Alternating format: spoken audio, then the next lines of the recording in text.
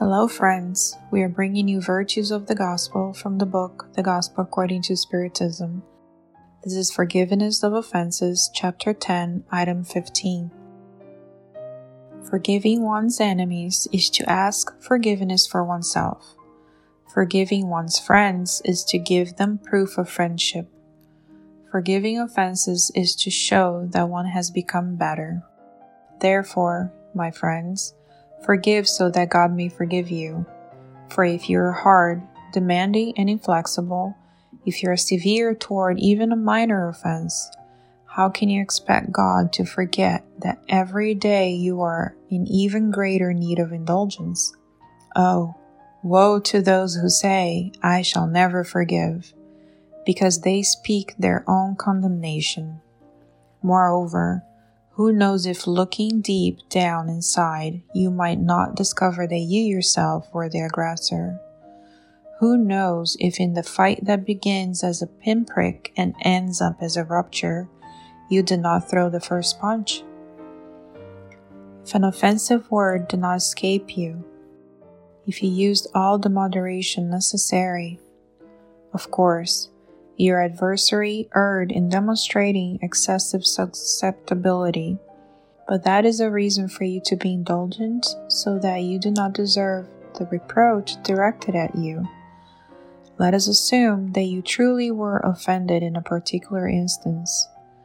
Who could say that you have not poisoned the matter with reprisal, and that you have not let what could have been easily forgotten degenerate into a serious quarrel?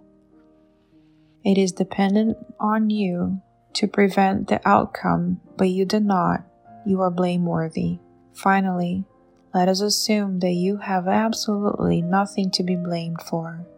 In that case, you will have even greater merit if you show clemency. However, there are two quite different manners of forgiving.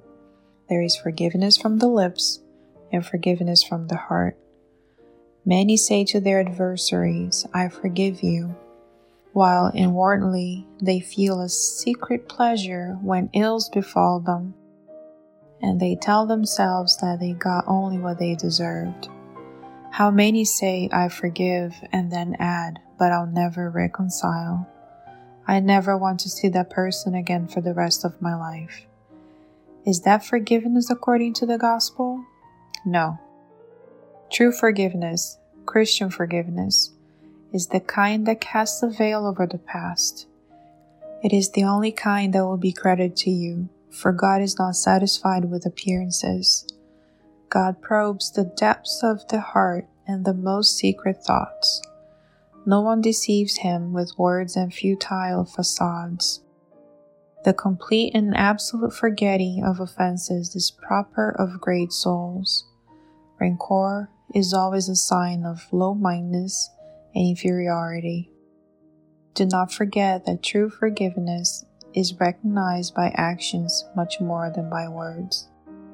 Paul, Apostle, Lyon, 1861.